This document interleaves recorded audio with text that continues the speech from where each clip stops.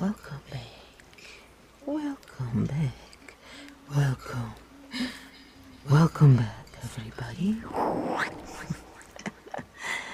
We are going to read more from the George Orwell. Do do do do. Dun, dun, dun, dun. So we are part 2, chapter 3. We can come here once again, Julia, said Julia. It's generally safe to use any hideout twice, but not for another month or two, of course. As soon as she woke up, her demeanor had changed. She became alert and businesslike, put her clothes on, knotted a scarlet sash about her waist, and began arranging the details of the journey home. It seemed natural to leave this to her. She obviously had a practical cunning which Winston lacked, and she seemed also to have an exhaustive knowledge of the countryside around London, stored away from innumerable community hikes. The route she gave him was quite different from the one by which he had come, and brought him out at a different railway station. "Never go home the same way as you went out," she said, as though enunciating an important general principle. She would leave first, and Winston was to wait half an hour before following her. She had named a place where they could meet after work 4 evenings hence. It was a street in one of the poorer quarters, where there was an open market which was generally crowded and noisy. She would be hanging about among the stalls, pretending to be in search of shoelaces or sewing thread. If she judged that the coast was clear, she would blow her nose when he approached. Otherwise, he was to walk past her without recognition. But with luck, in the middle of the crowd, it would be safe to talk for a quarter of an hour and arrange another meeting.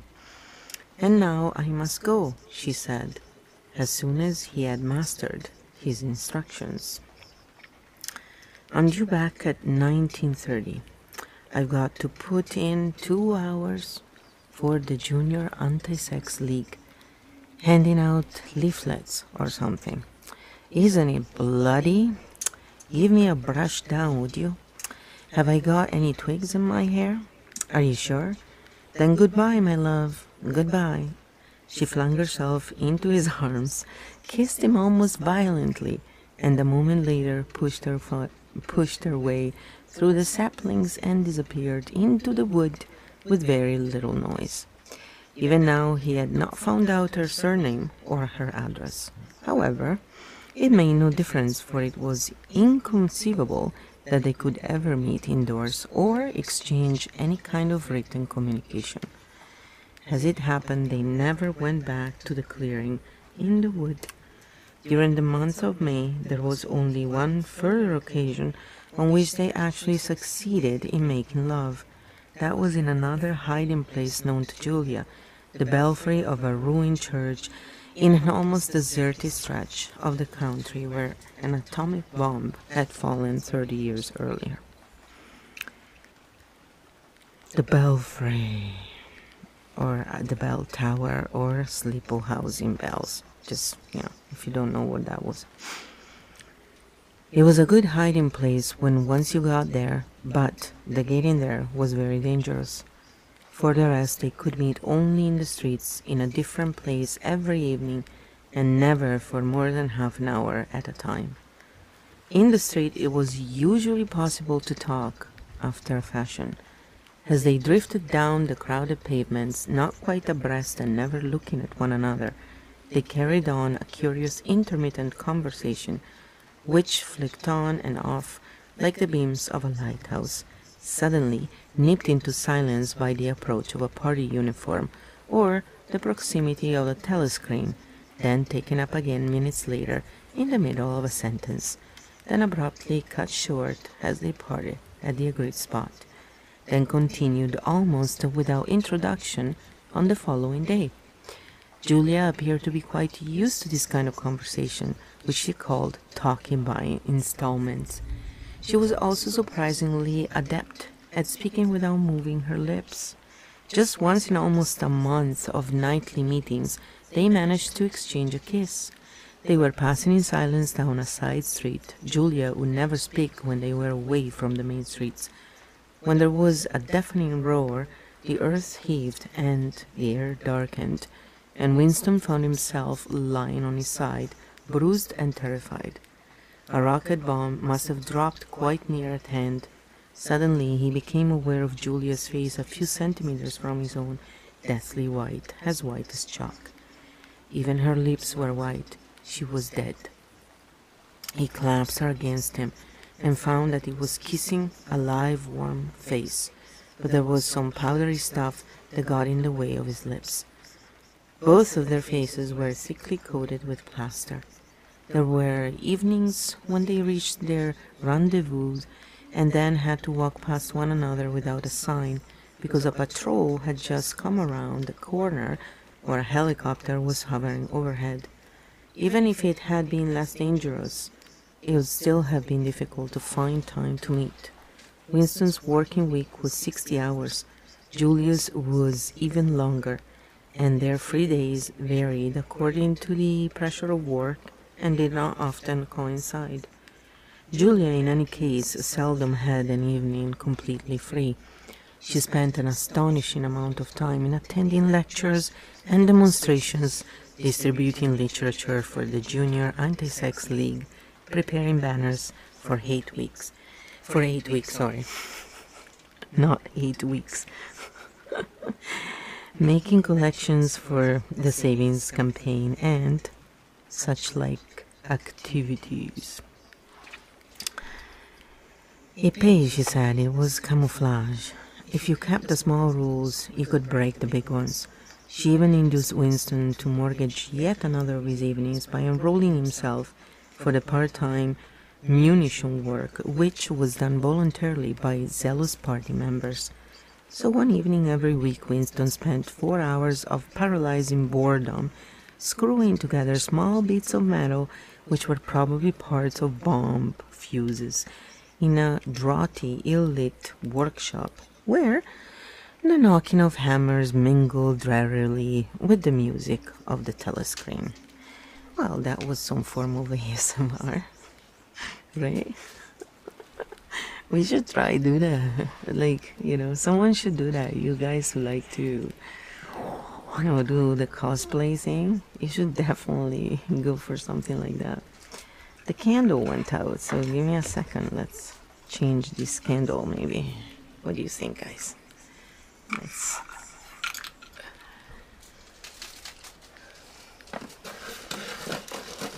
I still have one somewhere. There you go. Ta-ta.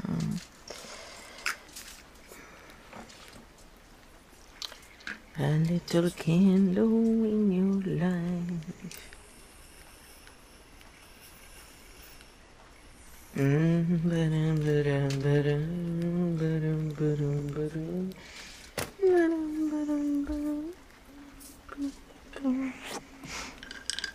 There you go. The candle is now lit. We need the light. The golden light. Otherwise we go into darkness. Darkness. It's really funny when people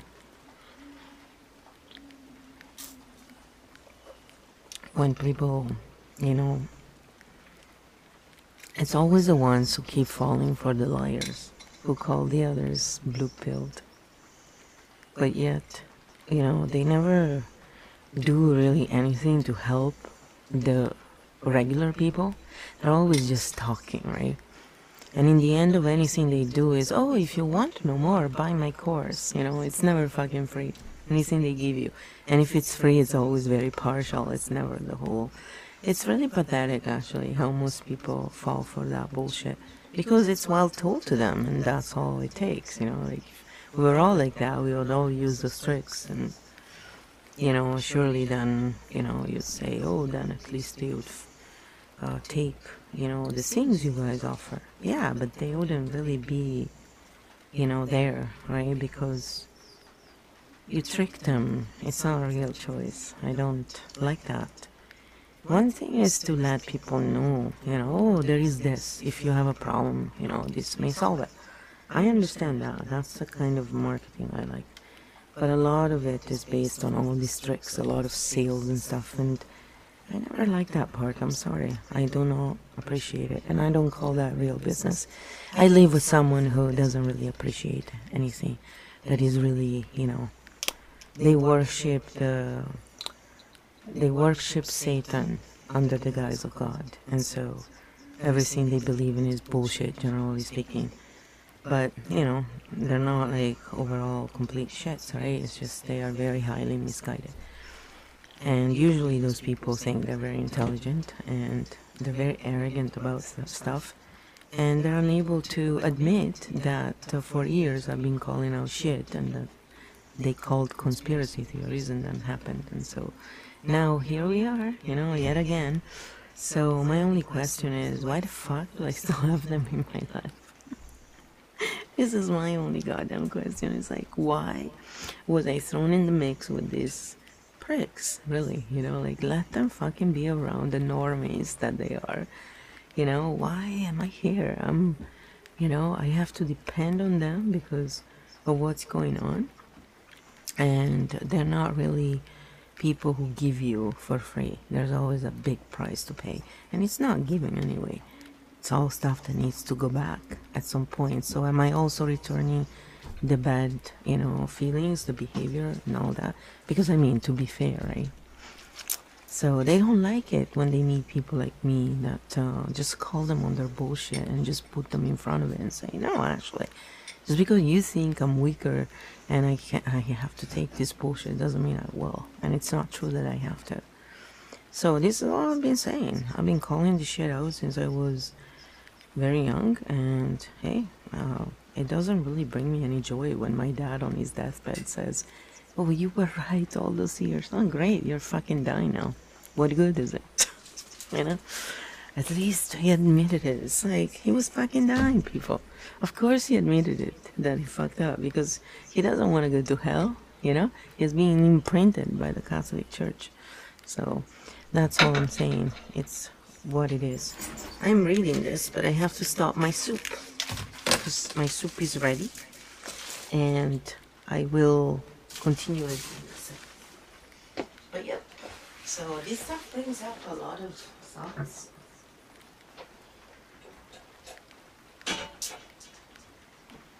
There, soup is done. The frou-frou is here, being very cute. Hi, boo-boo. Don't worry, I'm not gonna step on you. Don't worry, my stupid. My cutie pie. So anyway, too funny. When I look at all these, I think, yep. Wow.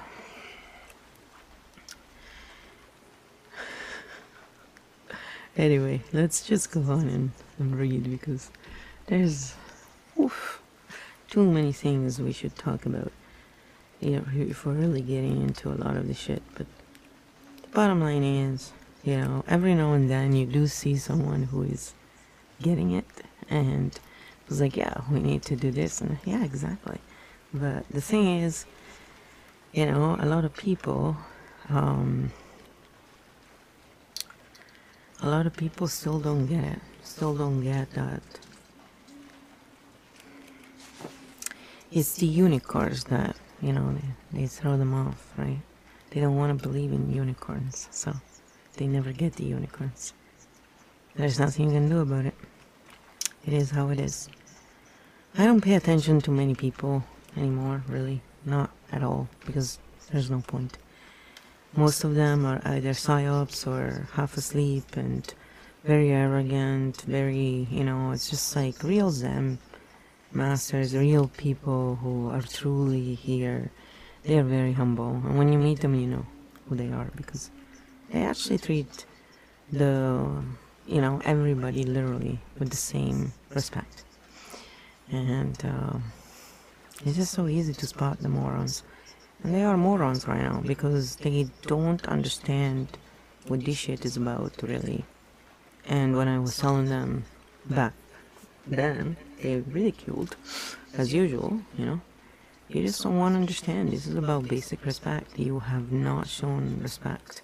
You've not been human beings. You have allowed the darkness to, take a hold of everything. And it's not just fear, it's greed, it's all of it, and it's all linked together. And the bottom line is, yeah, mind control is big, absolutely. But it's a lot to do with the fact that these people have simply never suffered enough. And it's about time they do. Because it seems that's the only way they can ever learn a lesson, And those who haven't yet in this life, good luck in your next one if you come back. Because it's going to be a shit show for you bitches. And I don't feel bad about it because I look at it and I think, it is what it is, right? It is what it is. It's a necessary shitty thing that they have done to other people. Unnecessary, and now it's a necessary step that it's given back to them. It's just how energy works. That's what karma is. But yeah, I try not to be a bitch with people because ultimately it just comes back to you. But sometimes, I'm sorry, they just drag it out of you. It's like, all these losers who block you because you simply call out the truckers as being what it is, a false flag. It's exactly it. And every now and then you see someone who is calling out the same shit and who actually makes way more sense than all these other yuppies who talk a lot about freedom and shit, but then when you go down to it, whatever do they ever do that is real work? And all they do is pencil push. They rely 100% on, they cannot make food from flour, they cannot make, they don't even know how to make flour, they don't have anything. And they don't think about it, they don't care because they've never valued the real work. They've never respected real work. They thought that going to university granted them the right to be assholes with people who have real jobs. So when they come to people like me and try and fucking say, oh, the truckers, it's like, go fuck yourself, bitches. Unlike most of you, I haven't been a fucking pumper pencil pusher son of a bitch. I've not been a parasite like the rest of you assholes. I've always had real jobs. And go fuck yourself. Most shit I've figured out myself, bitches. And I haven't screwed over other people the way most of you have. So, and you call it business. I call it fucking over other people. Underpaying employees and stealing their ideas. Oh, like this shit doesn't happen all over. You're all part of it. Every time you go get this license, that license, and you buy to the bullshit that someone else imposes you, you're not doing it for the benefit of the people. You're doing it for the benefit of the few assholes who think we're all two idiots to figure out what's going on. So, 1984 is very real today. This was never not real. But of course, you gotta hide truth in fun stuff because otherwise the morons don't pay attention. It's gotta be fun. Stupid, just wanna have fun. Yeah, they need to fucking party, right? But it's fine. Like, it is how our brain actually learns the best when we have fun. So I'm being really sarcastic about it. But, it's just when people take it to that level where they confuse fun with getting raped with drugs and all this stuff, and not plants, actual drugs made in a lab, made to fuck you up, okay? Not nature's provided, natural. Whatever you choose is your business. I cannot do a lot of stuff like most of you guys, and I never had interest, or girls, but, if it's natural, yeah, the Amanita phalloide is also natural and can kill you. So, just want to say, do what you want, just don't fucking call it something else. At least own who you are if you're gonna be that. And I do not apologize for calling out the assholes and for telling them, well, maybe it's high time you all get it up your ass a little bit. Because guess what? You have treated us like garbage for far too long, you fucking sleepo. Yeah, you know what? If I had been God for 24 hours, all this shit would already be done and dealt with. And I guarantee you, Our shortage of not marijuana, hemp will no longer be a problem anywhere. And food. I guarantee you that. I don't know who would be so crazy to want to eat that kind of food, considering where it would be coming from. But hey, if you get the drift, we can always feed it to the pigs, right? You see the irony? We feed them to those they used to eat and call inferior. Come on, that's the ultimate punishment. But I'm sure karma will think up something better, so I usually let karma do the job. Such a beautiful job, you know? And it always amuses me. I always go, yeah, I wouldn't have not thought about that. Good one. You know? Anyway, let me go on after all this verbal caca. But seriously, fuck you idiots, all of you who fell for the fucking truckers' latest psyop. Idiots. Really. And keep blocking me because I don't need morons like you in my life because you're obviously called slaves. When they met in the church tower, the gaps in their fragmentary conversation were filled up. It was a blazing afternoon. The air in the little square chamber above the bells was hot and stagnant and smelled overpoweringly of pigeon dung. They sat talking for hours on the dusty, twig-littered floor. Twig-littered. One or other of them getting up from time to time to cast a glance through the arrow slits and make sure that no one was coming. Julia was 26 years old. She lived in a hostel with 30 other girls, always in the stink of women. How I hate women, she said, parenthetically. And she worked, as she had guessed, on the novel writing machines in the fiction department. I feel her though, like I'm laughing because I went to an old girls' school and I wanted to kill myself. All they could talk about was stupid shit, and I was looking at them. I'm trying to figure out how to do this thing. I always had some project or the other. And the other girl who was like me, she was a bit of a jerk in many ways because she had a chip on her shoulder. And, you know, I really hate people who are always in competition. Anyway, she was a churchy. So when later on in life she tried to contact me and I told her, you know, among other things, yeah, I had a little, you know, snip. She was, I guess she didn't appreciate it, and so she, you know, just went on and never contacted me again. So these are the kind of people I met there. So sometimes when he talks about these things, it just brings back snapshots of, you know, our old life. You know you're old when you start having a lot of this shit. I'm so old and decrepit. I'm almost ready to go. Why did you take my dog and not me? Why? Anyway, let's move on. She enjoyed her work, which consisted chiefly in running and servicing a powerful but strictly electric motor.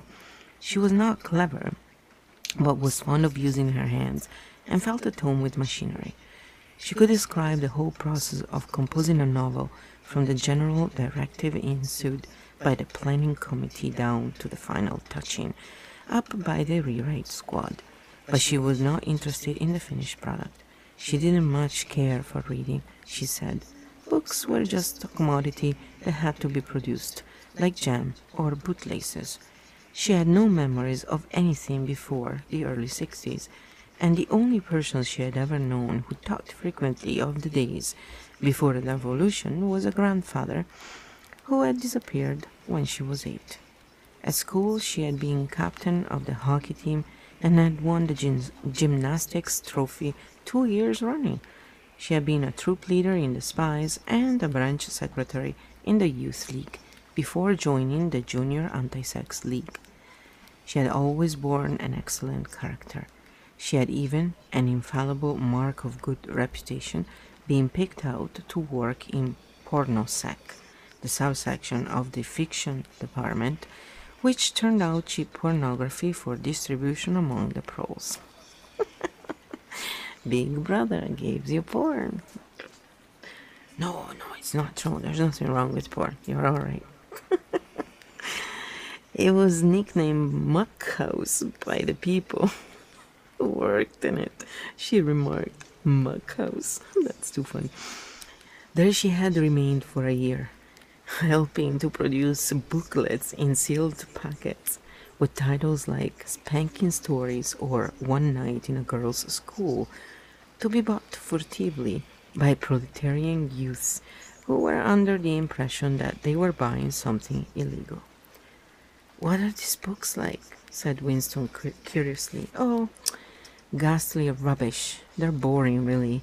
They only have 6 plots, but they swap them round a bit. Of course, I was only on the kaleidoscopes. I was never in the rewrite squad. I'm not literary, dear. Not even enough for that." He learned with astonishment that all the workers in Pornosec, except the head of the department, were girls. The theory was that men, whose sex instincts were less controllable than those of women, were in greater danger of being corrupted by the filth they handled. "They don't even like having married women there," she added. "Girls are always supposed to be so pure. Here's one who isn't anyway. She had had her first love affair when she was 16 with a party member of 60 who later committed suicide to avoid arrest." "After a good job, too," said Julia. "Otherwise, they'd have had my name out of him when he confessed." Since then, there had been various others. Life, as she saw it, was quite simple. You wanted a good time. They, meaning the party, wanted to stop you having it. You broke the rules as best you could.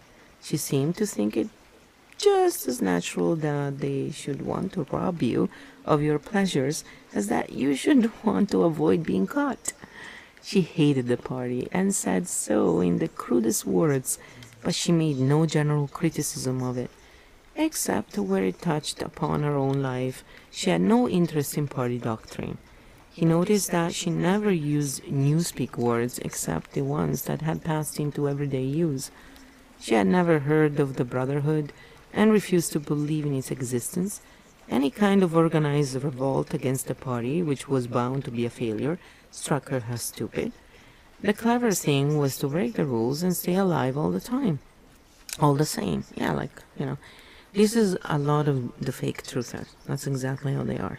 And then, of course, they only associate with those people who have their shit together. Go fuck yourself, bitches. You wonder vaguely how many others like her there might be in the younger generation, people who had grown up in the world of the revolution, knowing nothing else except in the party as something unalterable, like the sky, not rebelling against its authority, but simply evading it as a rabbit dodges a dog. They did not discuss the possibility of getting married. It was too remote to be worth thinking about. No imaginable committee would ever sanction such a marriage, even if Catherine, Winston's wife, could somehow have been got rid of. It was hopeless even as a daydream. "What was she like, your wife?" said Julia. "She was... Do you know the newspeak word good thinkful? Meaning naturally orthodox and capable of thinking about thought?" "No, I didn't know the word, but I know the kind of person right enough." He began telling her the story of his married life, but curiously enough she appeared to know the essential parts of it already. She described to him, almost as though she had seen or felt it, the stiffening of Catherine's body as soon as he touched her, the way in which she still seemed to be pushing him from her with all her strength, even when her arms were clasped tightly around him. With Julia he felt no difficulty in talking about such things. Catherine, in any case, had long ceased to be a painful memory, and become merely a distasteful one. "I could have stood if it hadn't been for one thing," he said. He told her about the frigid little ceremony that Catherine had forced him to go through on the same night every week. She hated it, but nothing would make her stop doing it. She used to call it, but you'll never guess, our duty to the party, said Julia promptly. How did you know that? I've been at school too, dear. Sex talks once a month for the over 16th, and in the youth movement, they rub it into you for years. I dare say it works in a lot of cases, but of course you can never tell. People are such hypocrites. She began to enlarge upon the subject. With Julia, everything came back to her own sexuality. As soon as this was touched upon in any way, she was capable of great acuteness. And like Winston, she had grasped the inner meaning of the party's sexual puritanism. It was not merely that the sex instinct created a world of its own which was outside the party's control, and which therefore had to be destroyed if possible.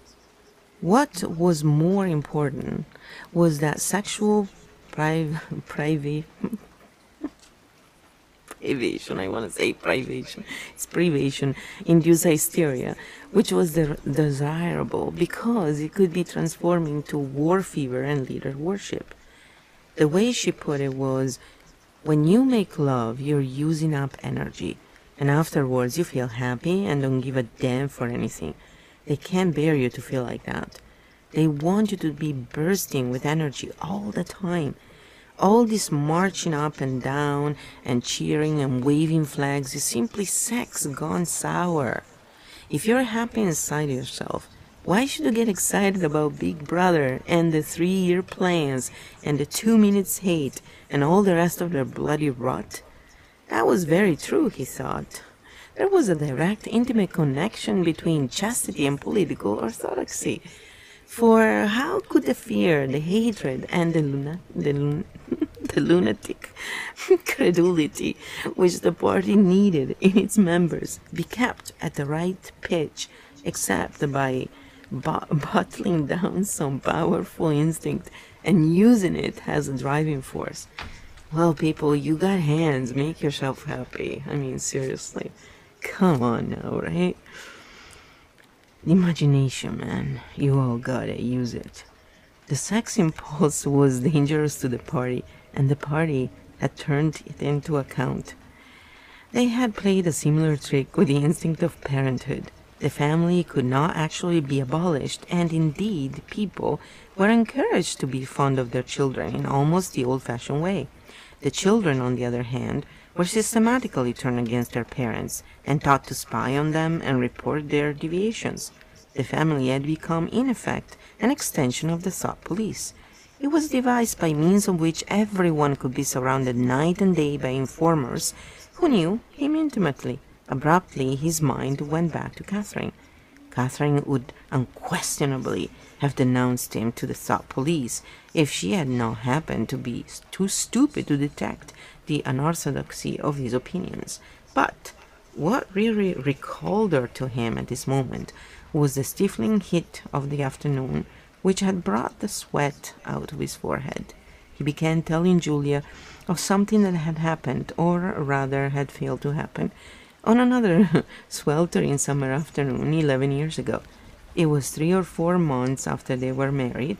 They had lost their way on a community hike somewhere in Kent.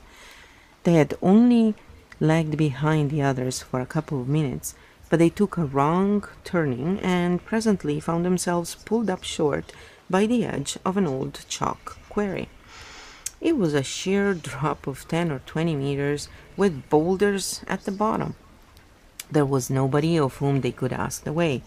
As soon as she realized that they were lost, Catherine became very uneasy. To be away from the noisy mob of hikers, even for a moment, gave her a feeling of wrongdoing. She wanted to hurry back by the way they had come and start searching in the other direction. Oh my God, how dare you!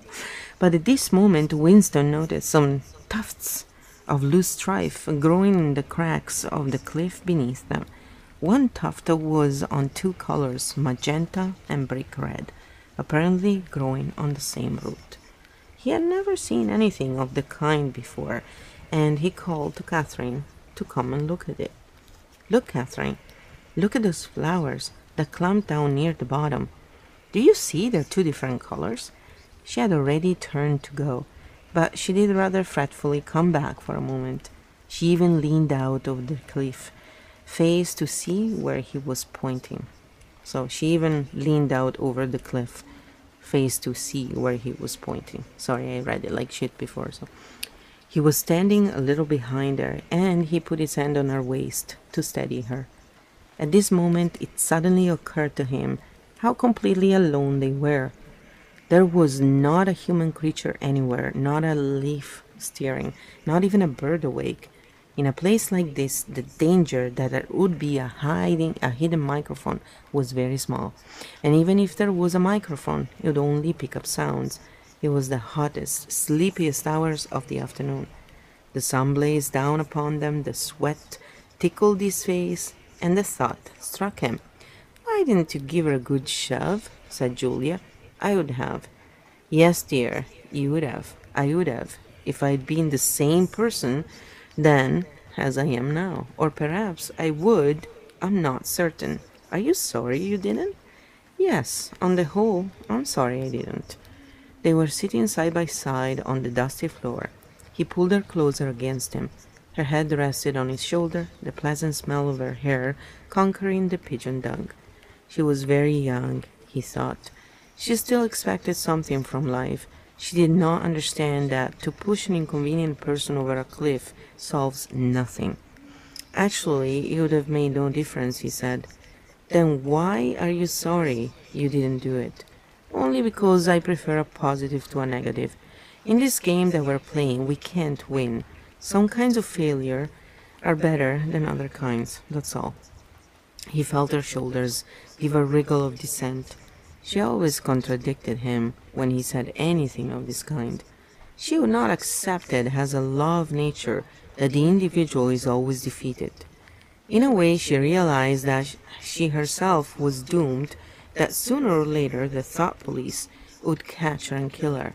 But with another part of her mind, she believed that it was somehow possible to construct a secret world in which you could live as you choose. All you needed was luck and cunning and boldness. She did not understand that there was no such thing as happiness, that the only victory lay in the far future, long after you were dead, that from the moment of declaring war on the party, it was better to think of yourself as a corpse. "We are the dead," he said. "We're not the dead yet," said Julia prosaically. "Not physically. 6 months, a year, 5 years, conceivably. I am afraid of death. You are young, so presumably you are more afraid of it than I am.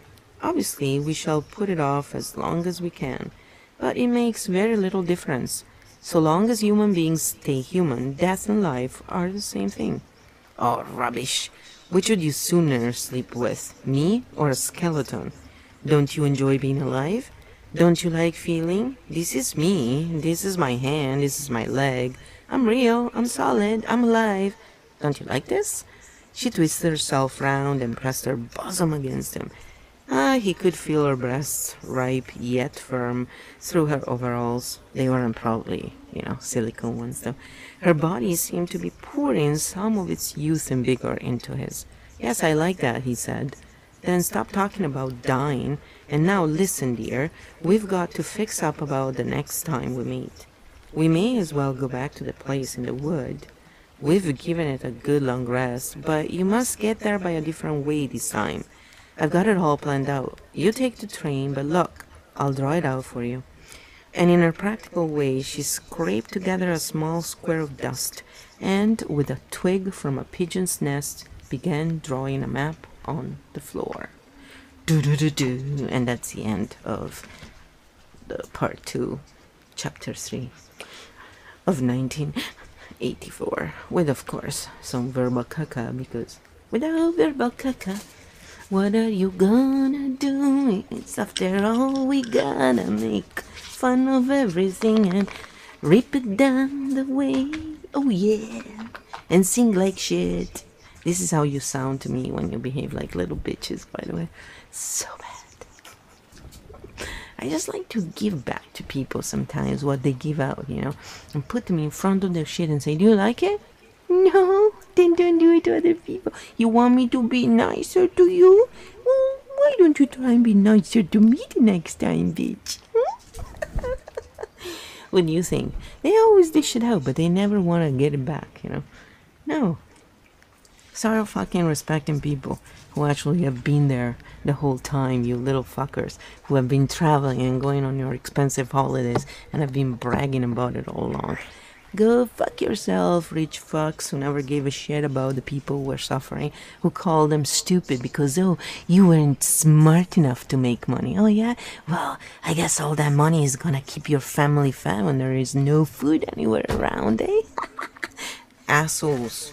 But, you know, some people never learn because they're just not there yet, so the best thing is to fucking leave them. Go away, don't go away, man, just stay away from us. We don't want to deal with you at all. And stop trying to impose your bullshit on everybody else. Thank you. We don't impose our shit on you. Why do you try and impose your crap on us? Why? Why? That's right. And this is 1984, done ASMR way. This is Truth ASMR, brought to you by someone who truly does give a shit about the common people and who doesn't try and subdue anybody, because those who use force and who lie and manipulate others are really weak individuals. We know it, and we like to put them right where they belong. Much love. Keep supporting those who create a shittier world and then bitch about it.